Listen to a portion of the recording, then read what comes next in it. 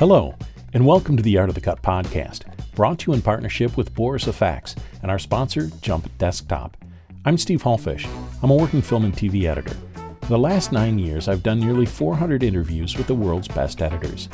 I've been using Boris FX products for more than 20 years, and I'm proud to partner with them to bring you some great filmmaking content. Today, we're talking with Langdon Page, one of the 2 editors on the Ace Eddie-nominated BAFTA-winning documentary, Navalny. Langdon's credits include documentaries, including Detainee 1, The Cost of Silence, and Maplethorpe, Look at the Pictures. He's also edited the feature film Mary. Navalny was co-edited with Maya Hawke, who was unable to join the discussion. Before I hop into our discussion with Langdon, a brief thank you to our sponsors. Jump Desktop is a high-performance and secure app that lets you virtually connect to your editing bay as if you were physically there. Keep all your assets in one place and connect to your powerful editing bays from anywhere. Jump Desktop's high-performance remote desktop protocol lets you edit from any low-powered laptop. With end-to-end encryption, native support for macOS and Windows, and multi-monitor support, you can be productive from anywhere. Jump Desktop also has collaborative screen sharing for collaboration with your team. See what thousands of editors have been using to get their work done from across the world. Visit jumpdesktop.com/cut to begin your free, no-limits 14-day trial today. And to our partner, Boris FX. I've been using Boris FX and Sapphire for more than 20 years, so they're not just a sponsor to me. I feel like they've been a partner in my cutting room for decades, helping me to deliver on the creative vision of my clients, directors, and producers. For all of us, our work is about bringing a creative idea to the screen. And for me, Boris FX is one of the important tools that I use to do that. To see how they can help you on your latest project, head on over to borisfx.com and check out the Boris FX suite, which includes Sapphire, Continuum, Mocha Pro, Silhouette, and Optics, all in a low-cost monthly or annual subscription. If you want to read this interview with great visual support, you can go to borisfx.com/AOTC. That site has other great filmmaking content, so keep that bookmarked. And now, Langdon Page on editing the Ace Eddie-nominated documentary, Navalny.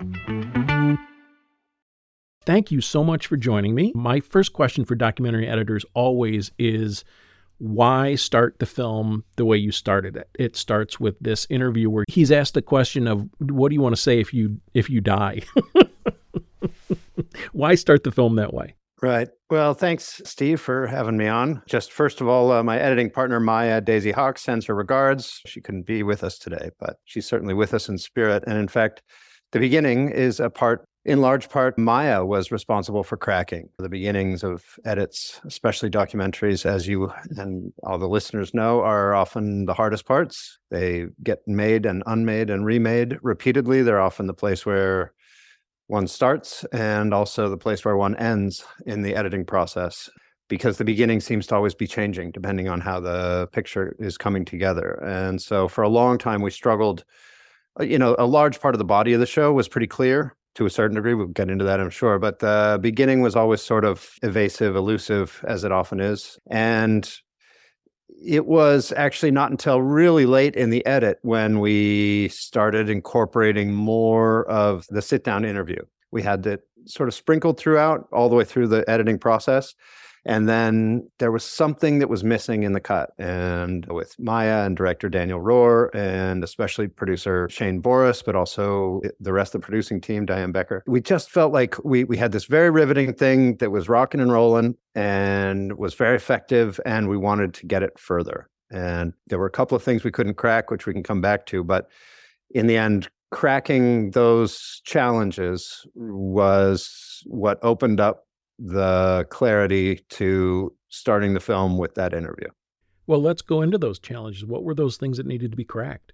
In the case of Navalny's story, we had a very compelling verite thriller, really, that Daniel Rohr and the production team fell into and were fortunate enough to have cameras rolling on in real time in Germany as Alexei Navalny was recovering from being poisoned with Novichok in Russia. And so the body of the film was this thriller of his recovery, the investigation into who did the poisoning in partnership with Christo Grozev from Bellingcat, who was a fascinating character in his own right, and Maria Pevchek, who works with the Anti-Corruption Foundation, Navalny's foundation, which works day in and day out to reveal and bring to light corruption in Russia, which is one of Russia's biggest problems in terms of undermining its democracy. And it's one of the methods by which Navalny has, for almost 2 decades, been trying to bring down the corrupt regime in the Kremlin. And so all of that stuff was happening in real time. That was largely the body of the film, all heading towards this somewhat incomprehensible ending, which was Alexei Navalny's return to Russia, and the very likely probability that he was going to be detained, if not worse, as soon as he set foot back in Russia as the leading dissident, highly critical of Putin's Russia and the whole corrupt regime. And sort of this underlying tension in the film of why would this guy, who's such a charismatic figure with such a loving family, with such noble ideals, which is to bring democracy back to Russia for the first time, so many would argue, why would he risk it all by going back into the jaws of the tiger, which, as those who watch the movie know, ultimately is what happens. So there are a lot of conundrums there, but in large part, most of that arc of the film was pretty self-evident. This wasn't a picture this wasn't a doc like so many where you start wondering about it's somebody's life from before where they're gone, and it's, okay, do we tell it in a linear fashion or do we play with chronology? Lots of films really need their structure to be constructed in the edit. And this one, in large part, really wanted to have a very linear progression chronology because it's just so fascinating and riveting as it unfolded. The challenges were, how do we get under this guy's skin?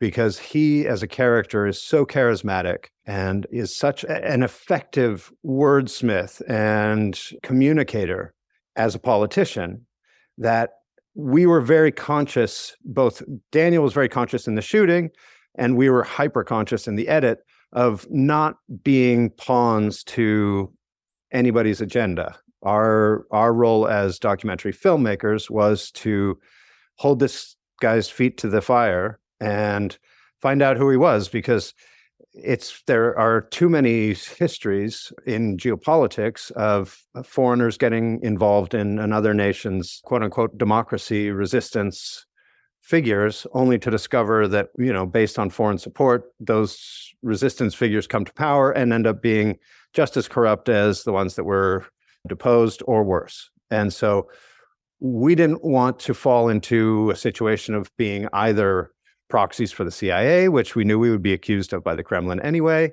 or unscrupulous people who just fell for this guy who supposedly represented democracy.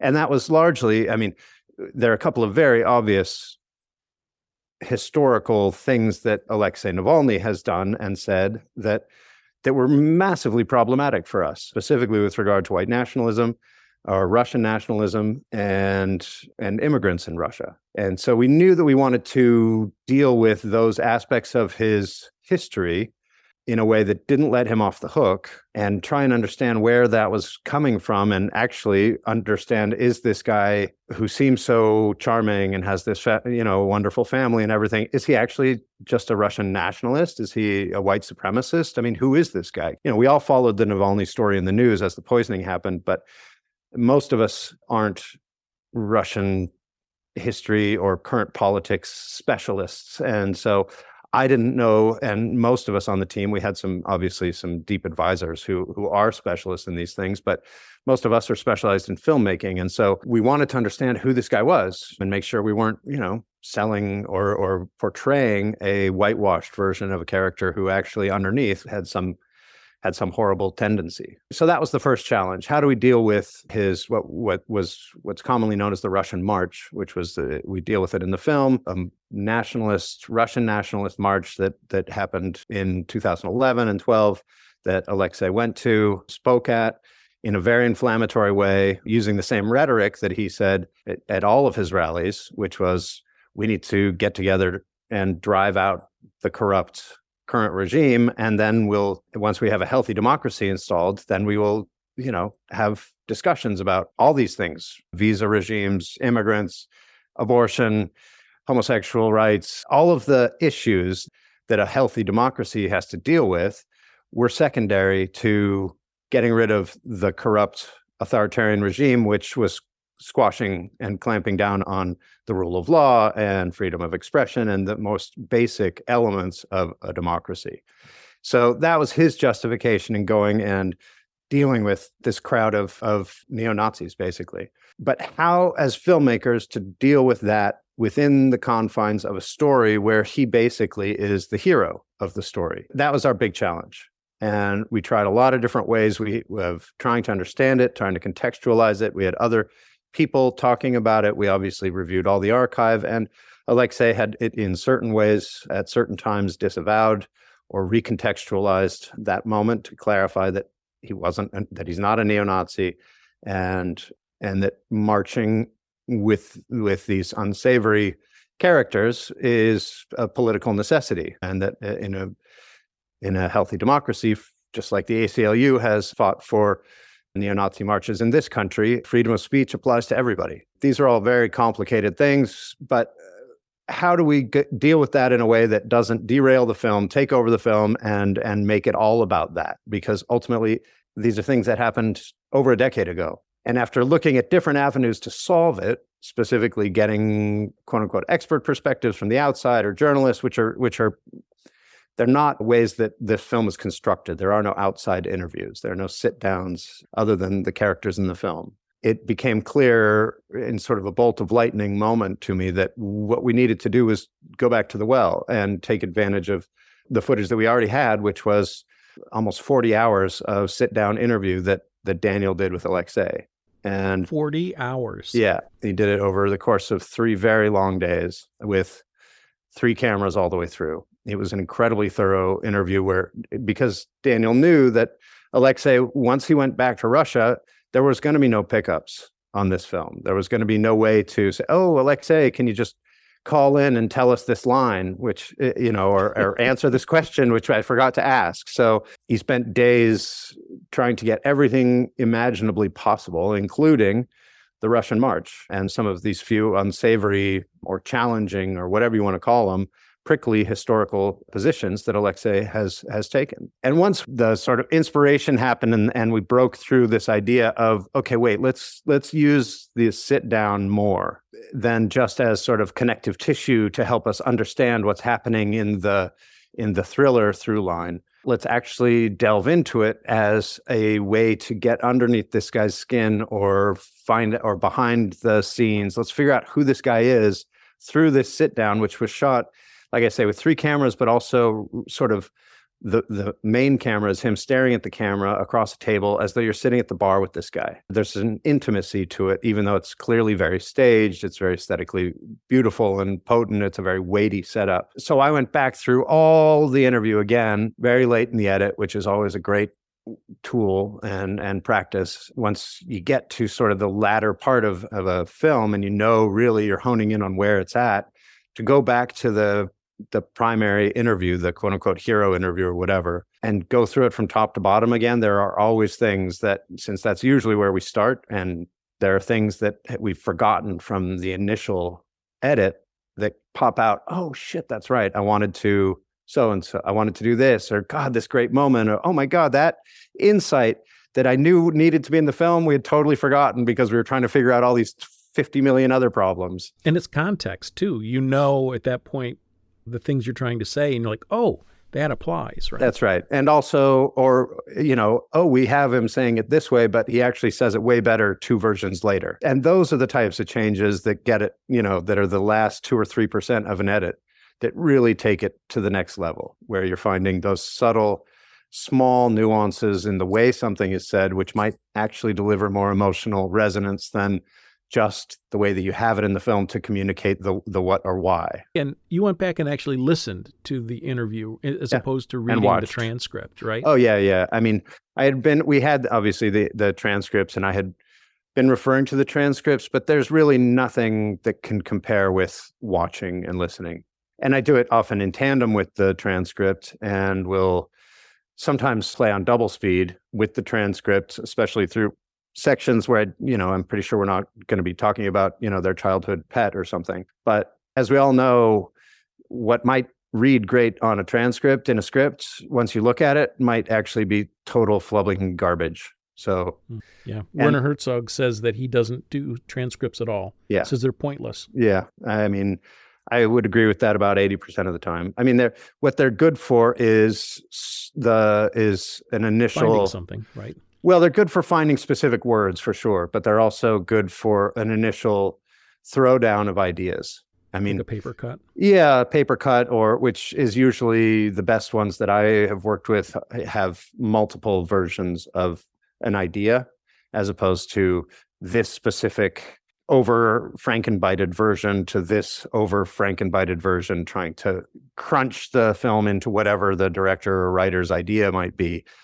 Generally, I find that more of a selects type of script is very helpful, just in terms of starting to wrangle the ideas, where it's like, oh, we're talking about this idea and these 3 bites from these 3 characters sort of circle around the idea. Is there something there? Is the kind of script that is helpful to me in the edit.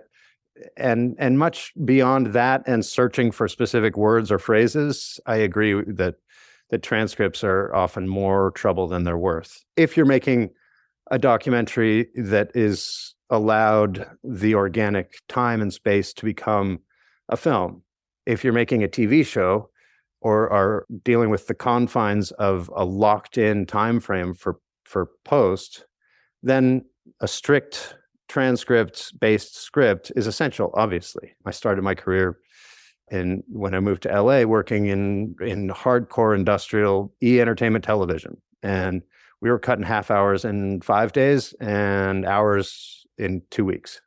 So the only way to do that is when you've got a locked script before you sit down to start the cut. But that's formulaic television. That doesn't have anything to do with a cinematic experience in a documentary.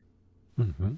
One of the things that you mentioned was that essentially the approach was a linear story, but it's not completely linear. Do you want to talk about the reasons for leaving the linear structure? I never do a completely linear structure because I don't believe life is lived linearly. Even though there's a certain linear chronology, which we are all in some ways shackled to, there are constantly on a daily basis departures from that. I mean, for, as much as 8 hours a night, we're dreaming. And so what's happening in that space? And that to me is really that's where cinema is found, is in the dream space. And so if you live your life going to work and having lunch and coming home every day and putting the kids to bed, that might be your linear story. But then what's happening in your dreams is what elevates your life to another level. And it's the same thing when you're constructing a cinematic narrative. If you just stick to what happens during your waking hours, more often than not, in my opinion, it's going to be a pretty boring movie and it's going to be pretty boring to build. And so it's only through dipping into those nether dream spaces that cinema really comes alive. And that lives outside of any sort of linear time frame. Sure. I would challenge you that, we have to live in a linear time space, but then I think about my emotional life and I'm thinking about some failure of yesterday and I'm hoping for something that's going to happen in the future. So even though I'm living linearly, my brain is going backwards and forwards, certainly. Sure. Yep. When Navalny wakes up from the coma and they tell him he's been poisoned, it leads back to the interview, and the edits seem to be done almost for comic effect. First, the edits are sentences, then half sentences, and then almost every word is an edit. Do you remember that section? Of course. Yeah, I loved that. And I actually went back and rewatched it. I'm like, I love that the progression of pacing through that section. Can you talk about that? Yeah, sure, of course. I mean, editing is often very akin to music composition. I'm not a musician, but I'm a big fan of music, and I obviously work with musicians a lot, composers in the construction of films, but sort of there's an element of the editing toolbox or sensibility or whatever you want to call it, which is sort of musicality, and the way we construct things to access emotion directly draws from a lot of the same tools upon which music is constructed. And so in the case of Alexei's returning to the story and waking up from the coma, because really the way that's constructed is that, and this was another reason why we really wanted to be sure to put a face on him literally at the beginning of the movie, is we start the movie with this guy, we get to know who this guy is, we get a bit of his backstory, and it all builds to him getting poisoned on a plane and going into a coma and literally disappearing from the film for about 15 minutes. So we kill off our protagonist in the first 11 minutes, and then he disappears. And so we had to be sure that, one, we were emotionally attached to this guy and weren't going to forget him and knew that it was his story, but also that we were going to be able to sustain his story without him for the period when he's in the coma. Unfortunately, we had a lot of other supporting characters who did that very effectively. But all of that builds up to the degree that you don't actually even notice that Alexei is absent from the story for a good 10 minutes or maybe 12. You're right. And such that when he re-enters, when he wakes up from the coma, which is, we've sort of circled back around to that part of the story, suddenly you realize, holy shit, this guy is back. And that's what his chief of staff is saying. Oh, he's back. It's really him. And we dispel this tension of that, which we built of who, is he going to survive? If he does wake up, is he even going to be able to function because he was brain dead or may have been brain dead in the coma? You never know how somebody's going to come out of a coma. And then lo and behold, this guy comes out firing on all cylinders, laden with profanity, and his humor is totally intact. It had all the elements of a cathartic wake up, back in the world. Thank God we have our protagonist back in the hot seat.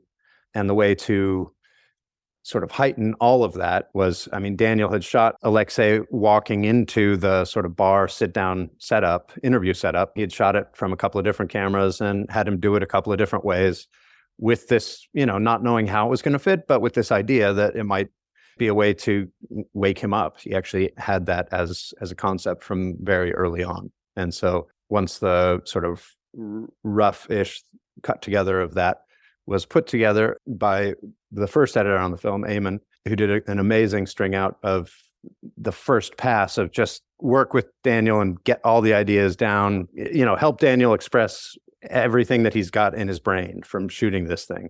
And then that's where I came aboard. And then from there, it was really about just honing the timing, really finessing the musical elements of this re-entry, reawakening of Alexei so that it had the maximum amount of emotional impact in terms of excitement and also comedy and catharsis. I've worked on a couple of documentaries, and always when I start them, feel a little overwhelmed. You're like, I don't even know where to start. If I got locked into a starting point, if I couldn't change it, what would I do? And I feel like you just need to find a place to start. And obviously, as you just pointed out, you kind of weren't there for that section. But is it just building scenes at the beginning? Is it a question of, okay, I'm not going to worry about the final structure, but I know there's a scene where he wakes up. I know there's a scene where his wife goes to the hospital and is turned away. I know there's a scene where his daughter gets sent off to college.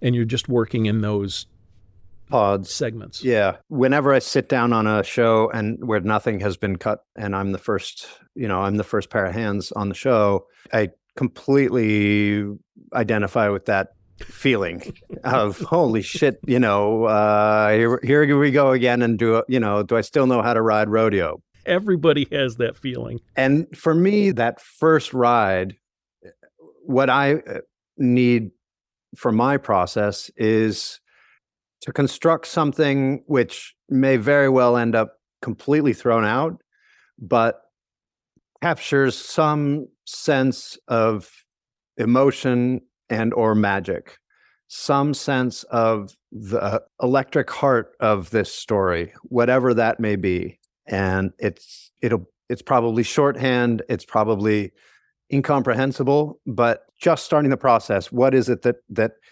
brings this thing to life? Like I need to glimpse a bit of life in it. And so I usually will watch and watch and watch what's there, and I'll take some notes, but without any sort of obligation to construct something useful.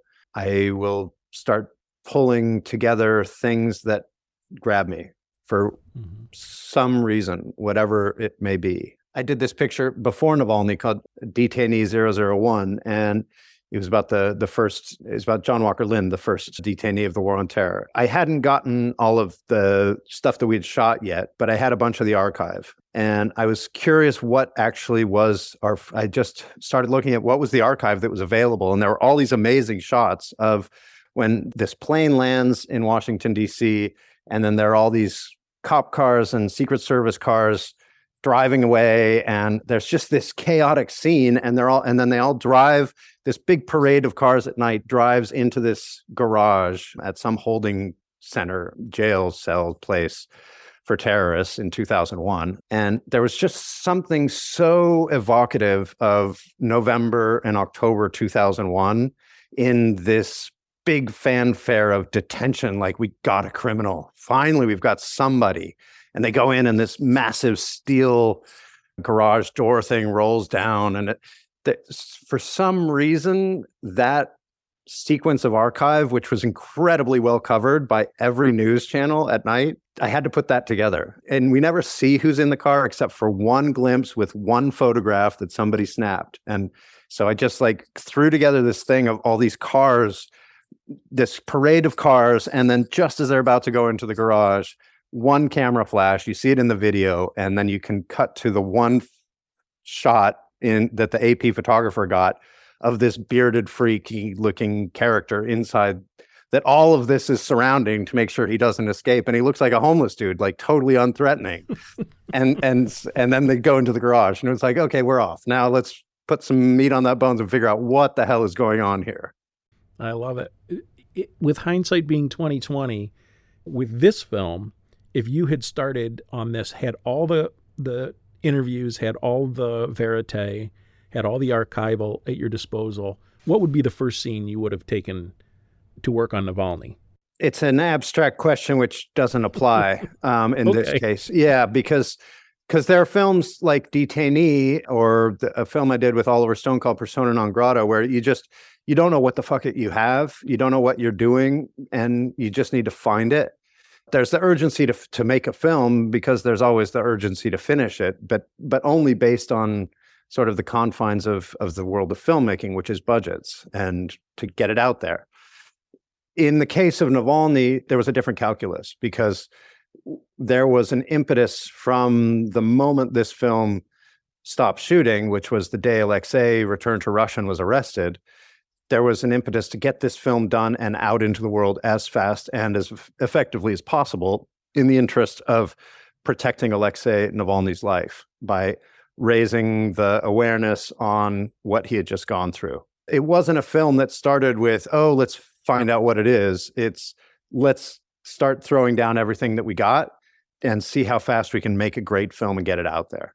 I was working on other things and wasn't available to start when they first started the edit, but literally within the 4 weeks after Alexei was detained, the transcripts and translations were made.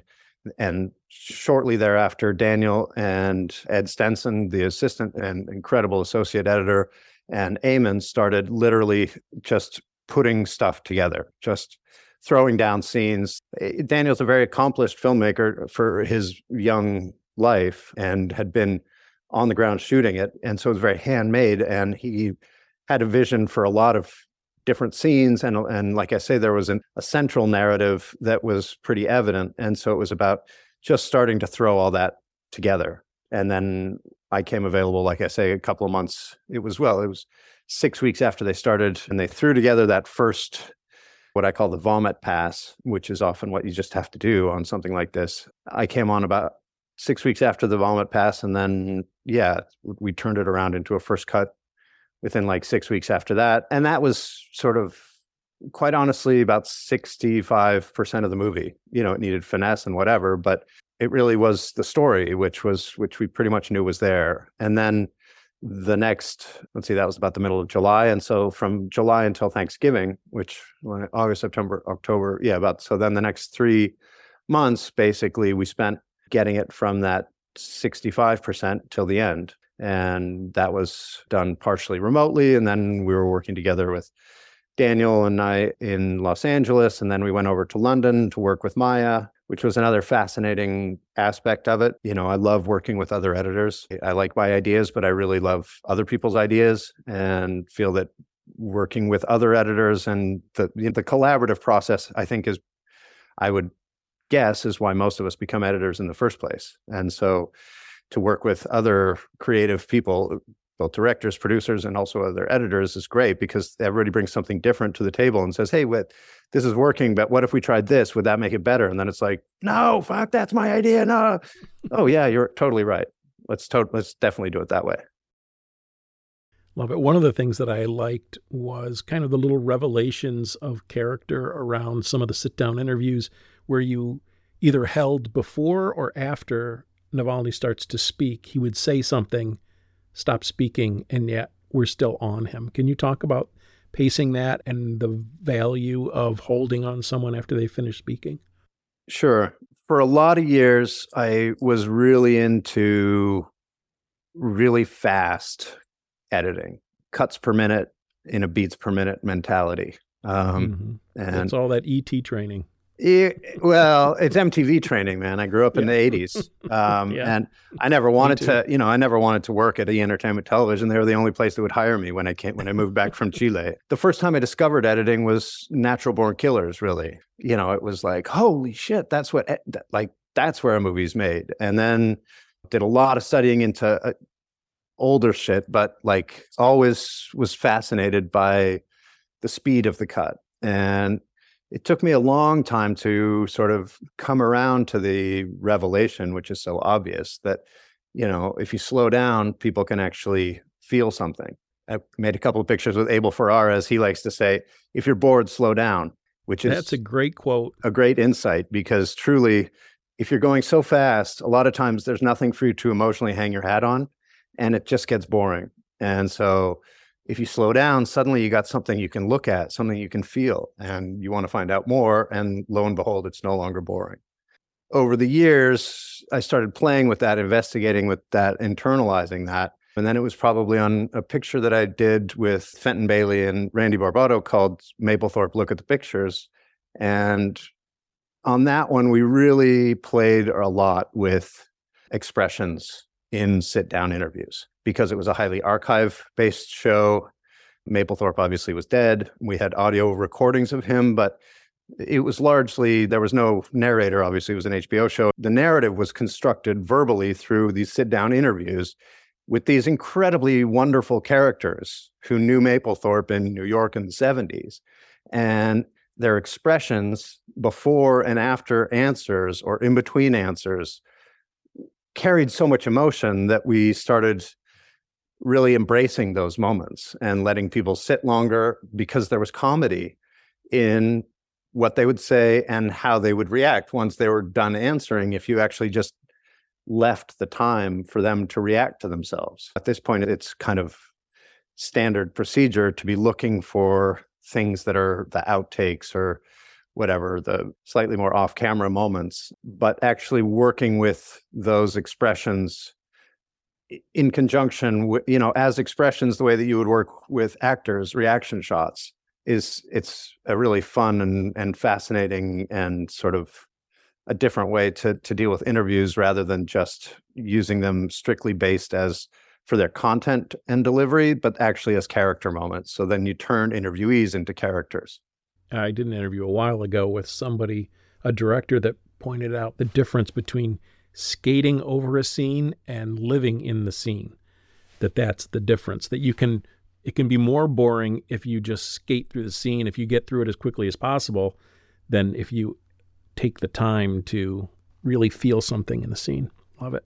Speaking of that idea, I love the little scene with the donkey, feeding the donkey, but clearly that scene to the plot means nothing, really. Talk to me about the value of caring or feeling or whatever you think the reason was for a scene like feeding the donkeys.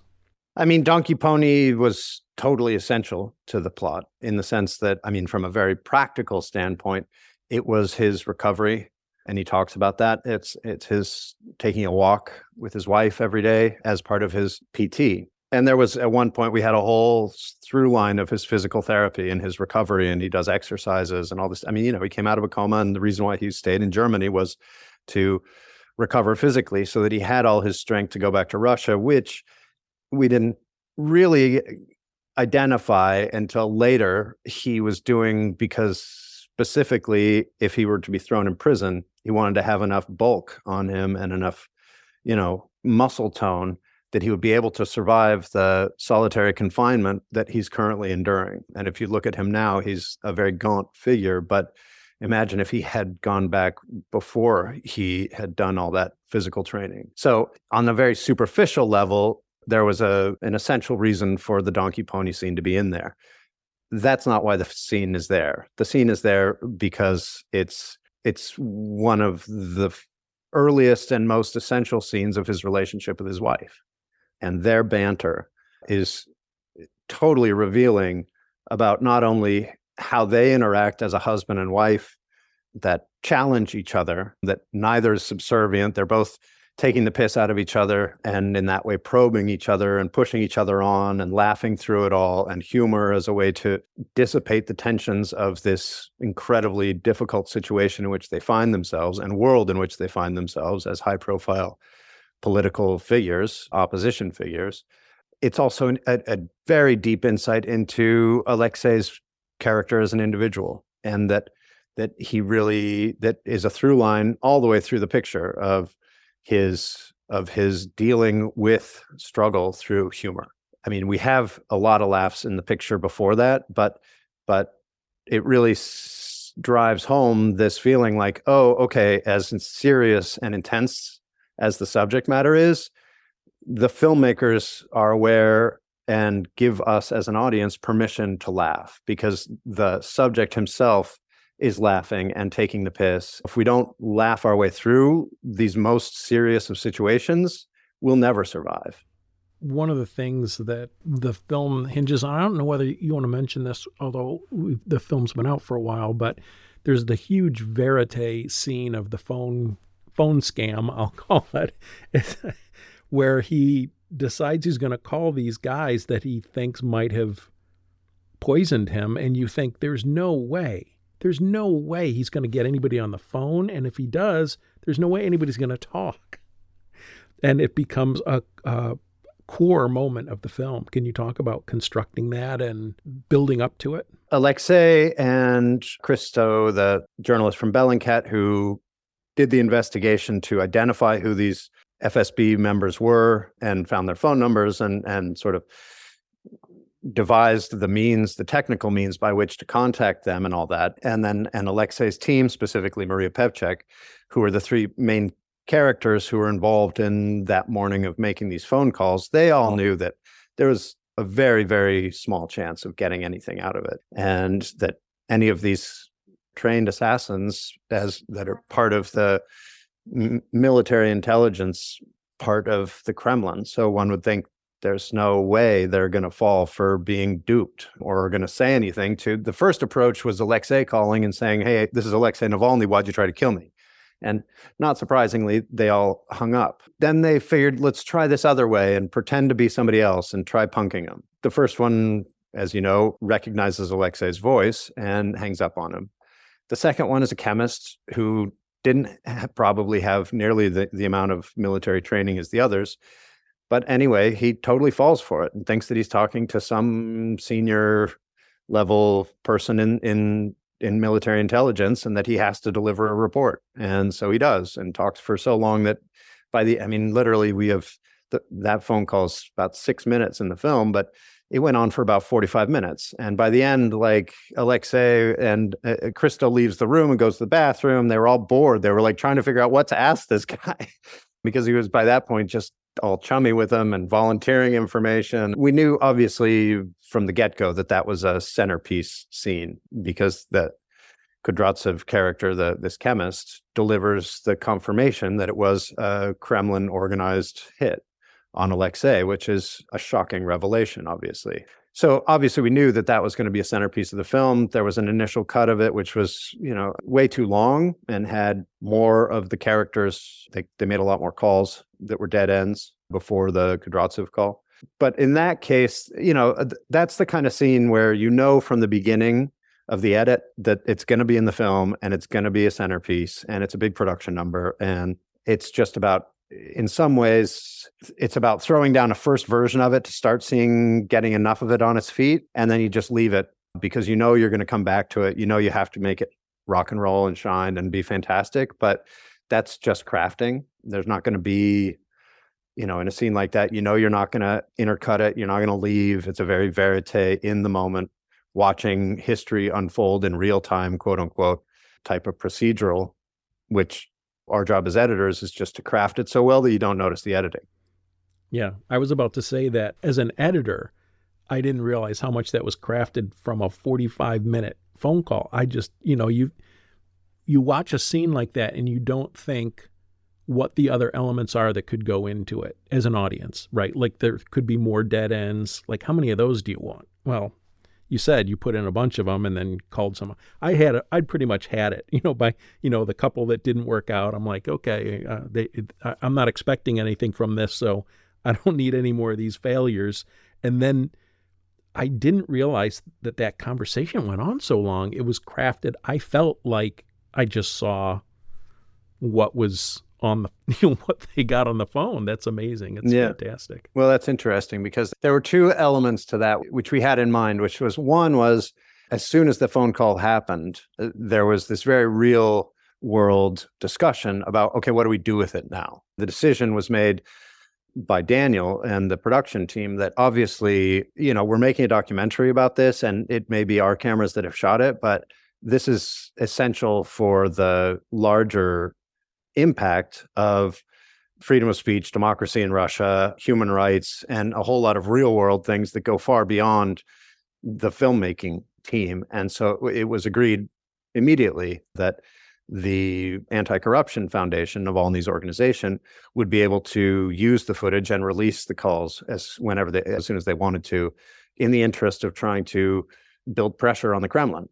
So by the time we were in the edit, a very long version of these phone calls already existed on the internet for anybody to see. When you're dealing with something like that, which had millions of views, I mean, it was a massive news story when it happened, especially in Russia and Europe, but even in the US, where sometimes we care about things like that. So when you're dealing with something like that that's had a lot of exposure, you sort of wonder, okay, you just have to think to yourself, does it matter? Has anybody seen it? Do you build it for people who have seen it or for people who haven't seen it? Or obviously you try to make it relevant for both.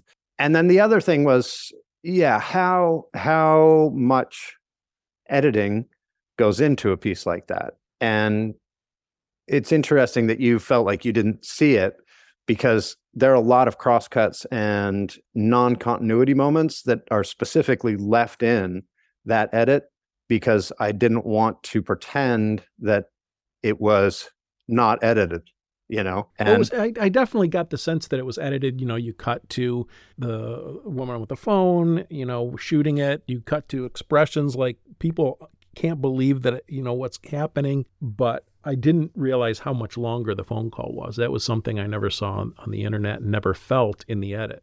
Yeah, no, I mean, it's fine. I appreciate it because what drives that is the emotion. And there's an emotional continuity to that scene because there are lapses in time and things that may not have joined up in reality, in chronological reality. They are an emotional continuity that just draws you in and you believe that it's happening and in a space that's all its own. And so that's what I find fascinating as an editor is to get into that zone, cut a scene, and then by the end, it's built in a way that you don't notice the editing is quite fascinating. I've heard that term before, but I really love the idea of emotional continuity, that the cuts themselves, if they're not continuous or there's a jump or something like that, doesn't really matter because the emotional continuity is there. It's really all that matters in terms of constructing cinema. I mean, if somebody's paying attention to the fact that, somebody's hand position doesn't match from one shot to the next, then it's not a very well cut movie. Yeah, you've already lost them, right? Yeah. I wanted to talk quickly about pacing. There are moments, as you explained, where you're jumping through time, where a 45-minute phone call happens in 6 minutes. But there's other moments that are held or drawn. And I'm thinking of the airplane as Navalny's flying back to Russia at the end. You get that sense of like a thriller of the building to a climax. Yeah, I mean, that was a huge production number, so to speak, for a documentary, and it was really fun to cut. Again, there was a first version of it laid out, and then it was about really honing in the balance between what's happening on the ground and the repression of the protesters on the ground and the expectation and sort of the glimpses of hope that all these people who showed up, who were not rabid political figures or protesters or whatever, these were normal, everyday people who showed up because Alexei coming home represented the hope for a healthy democracy in Russia. So those were the stakes. And then to be on that plane, which was an absurd scenario. I mean, it was the only people on that plane, aside from Alexei and Yulia, his wife, were journalists. Every seat on there was bought up by a news agency. And so there were more cameras. I mean, there were just cameras everywhere, to the point where the pilot is, we didn't include it, but the pilot's going, if everybody doesn't sit down, we're going to land this plane until you do,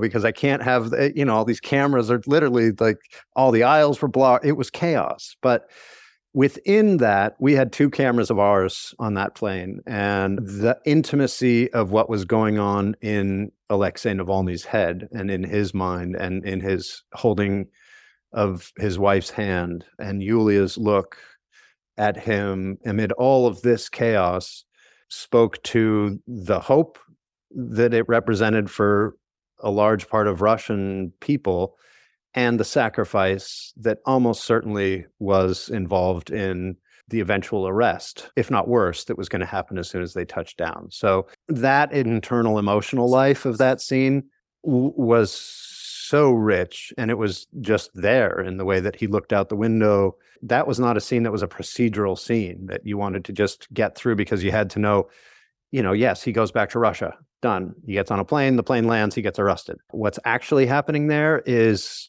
somewhere between a hero's return and Icarus flying too close to the sun. And I want the audience to be able to have time to swim in that contradiction and emotional challenge and have time and space to reflect on their own life in that context.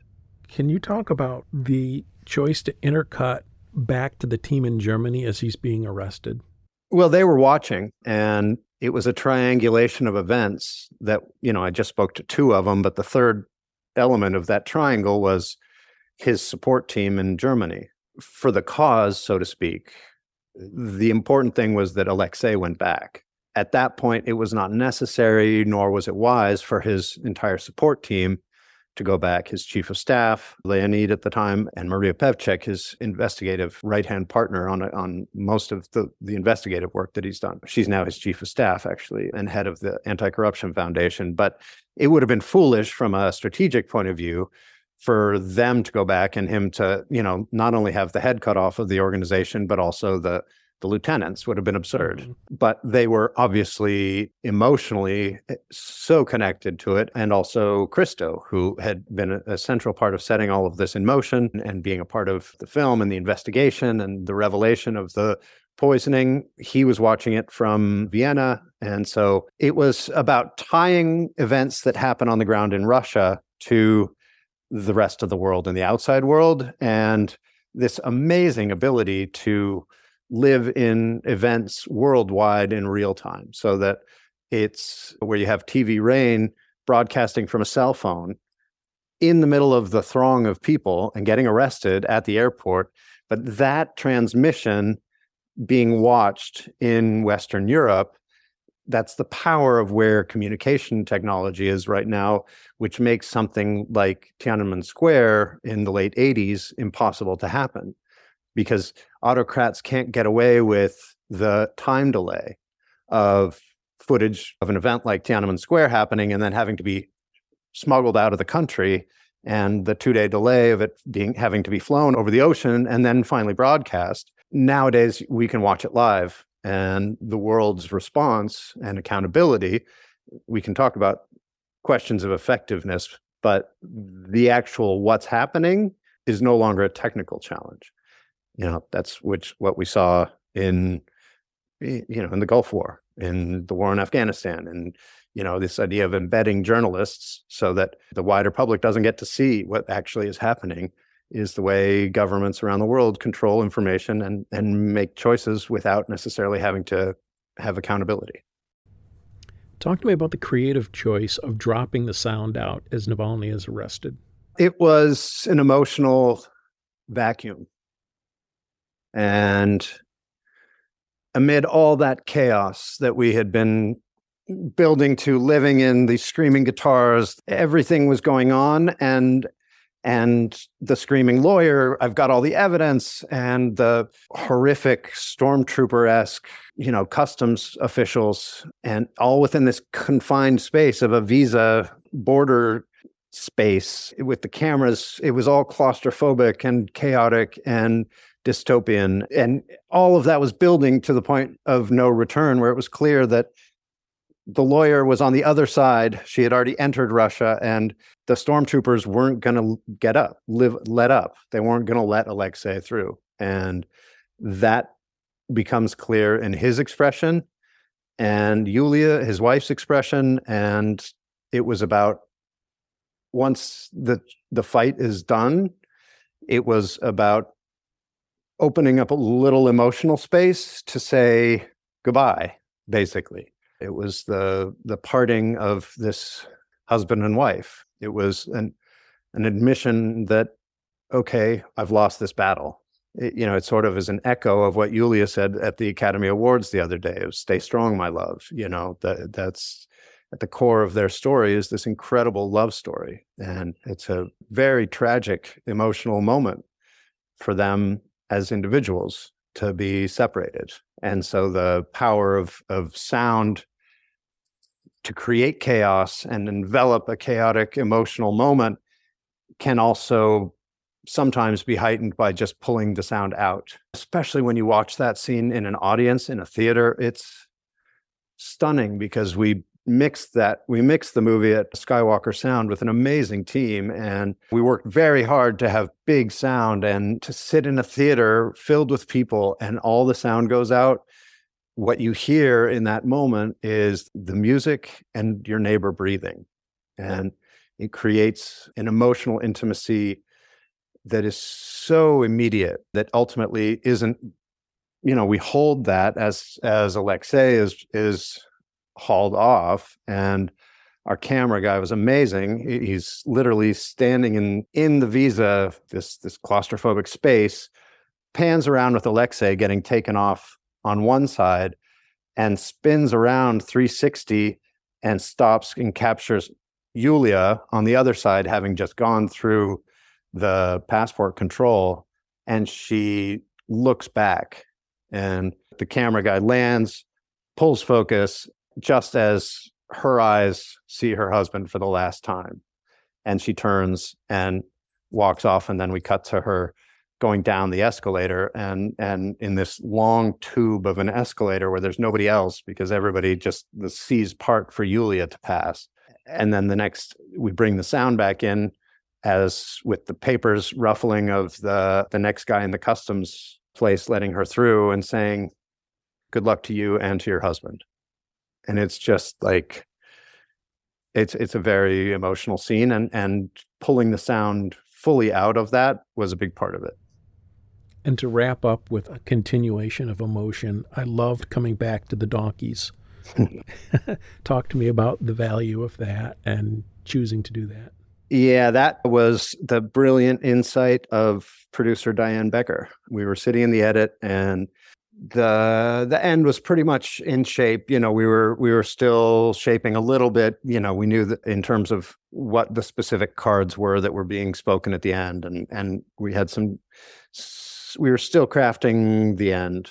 And at one point, we got a call from our camera guy, Nikki, the DP in Germany and Austria. And he said he and producer Odessa Ray were going to go and meet up with Yulia. And Zahar, who was studying in Germany, Alexei's son, and Dasha, who was on spring break or something from Stanford was visiting her brother and mom in Germany. And so they were all going to get together and go back to the town where where Daniel and Odessa had started shooting with them. And it was one of those things. It was just, there was not really any prep. It was just, hey, Yulia's around with the kids. We're going to go shoot him. And Diane said, go shoot Donkey Pony. And it was like, we were sitting in the cutting room, and it was one of those light bulb moments where we went, exactly, go shoot Donkey Pony. We want to see where the kids are. We want to see at the end of the movie that they're okay, and that Yulia's okay. And that as a family unit, they still are smiling. They still have their humor, which is what Alexei left them with, obviously. But Alexei is absent. And his little pony has that last look. Again, there's an emotional connection there, because in the earlier scene, you sort of, there's this whole banter between him and Yulia about his donkey. I mean, his pony is better than her donkey. And so when he's not there, the pony is sort of his stand-in. And again, it's an emotional moment. But I mean, to me, one of the most fascinating parts of this whole project was from an emotional, in the edit specifically, the emotional balancing act / sort of contradictions and an exciting diversity between the humor and laughs and the emotional pathos. And those two things really feed each other. People often, when we would screen the movie, would come out and say, God, I had no idea it was going to be so funny. Or they would ask in a Q&A, why did you make it so funny? And it's like, it's not that I made it funny. It's that it wanted to be funny because of how absurd so much of this is, and how Alexei deals with the world. And it's so absurd, and how these mortal threats like Christo deals with, he's on a kill list now, and yet manages to have his humor as he can't return to his home and is forced to live outside of Europe, away from his family, because there are assassins running around Europe ready to kill him. The stakes are so high that the only way anybody who actually is trying to take on authoritarianism can survive those threats, it seems, is with humor. And narratively, humor unlocks the emotional access for the tears. And so that was one of the most rewarding parts of crafting this picture, was to access the emotion of humor and let that build to the emotion of tears. That's a great place to end this interview. I really thank you for your time, for your expertise, and for allowing us your insight into this great film. Congratulations on your work. Thank you so much. My pleasure. That's it for Out of the Cut this week. Thank you so much for listening. Again, if you'd prefer to read this interview with visual support, head on over to borisfx.com/AOTC, where there's a ton of great expert content for filmmakers of all types. Also, check out my book, Art of the Cut, Conversations with Film and TV Editors, for a topic-driven, curated look at the craft of editing. Thanks to Langdon Page for joining us on Art of the Cut. Thanks to Sam Rosenberg for editing today's podcast. And thanks to our partner Boris FX and to our sponsor Jump Desktop. Be sure to check them out at borisfx.com and jumpdesktop.com/cut. I'm Steve Hallfish. Thanks for listening. And please tell all the editors and filmmakers that you know that to get more great Art of the Cut interviews every week, please subscribe on your favorite podcast app.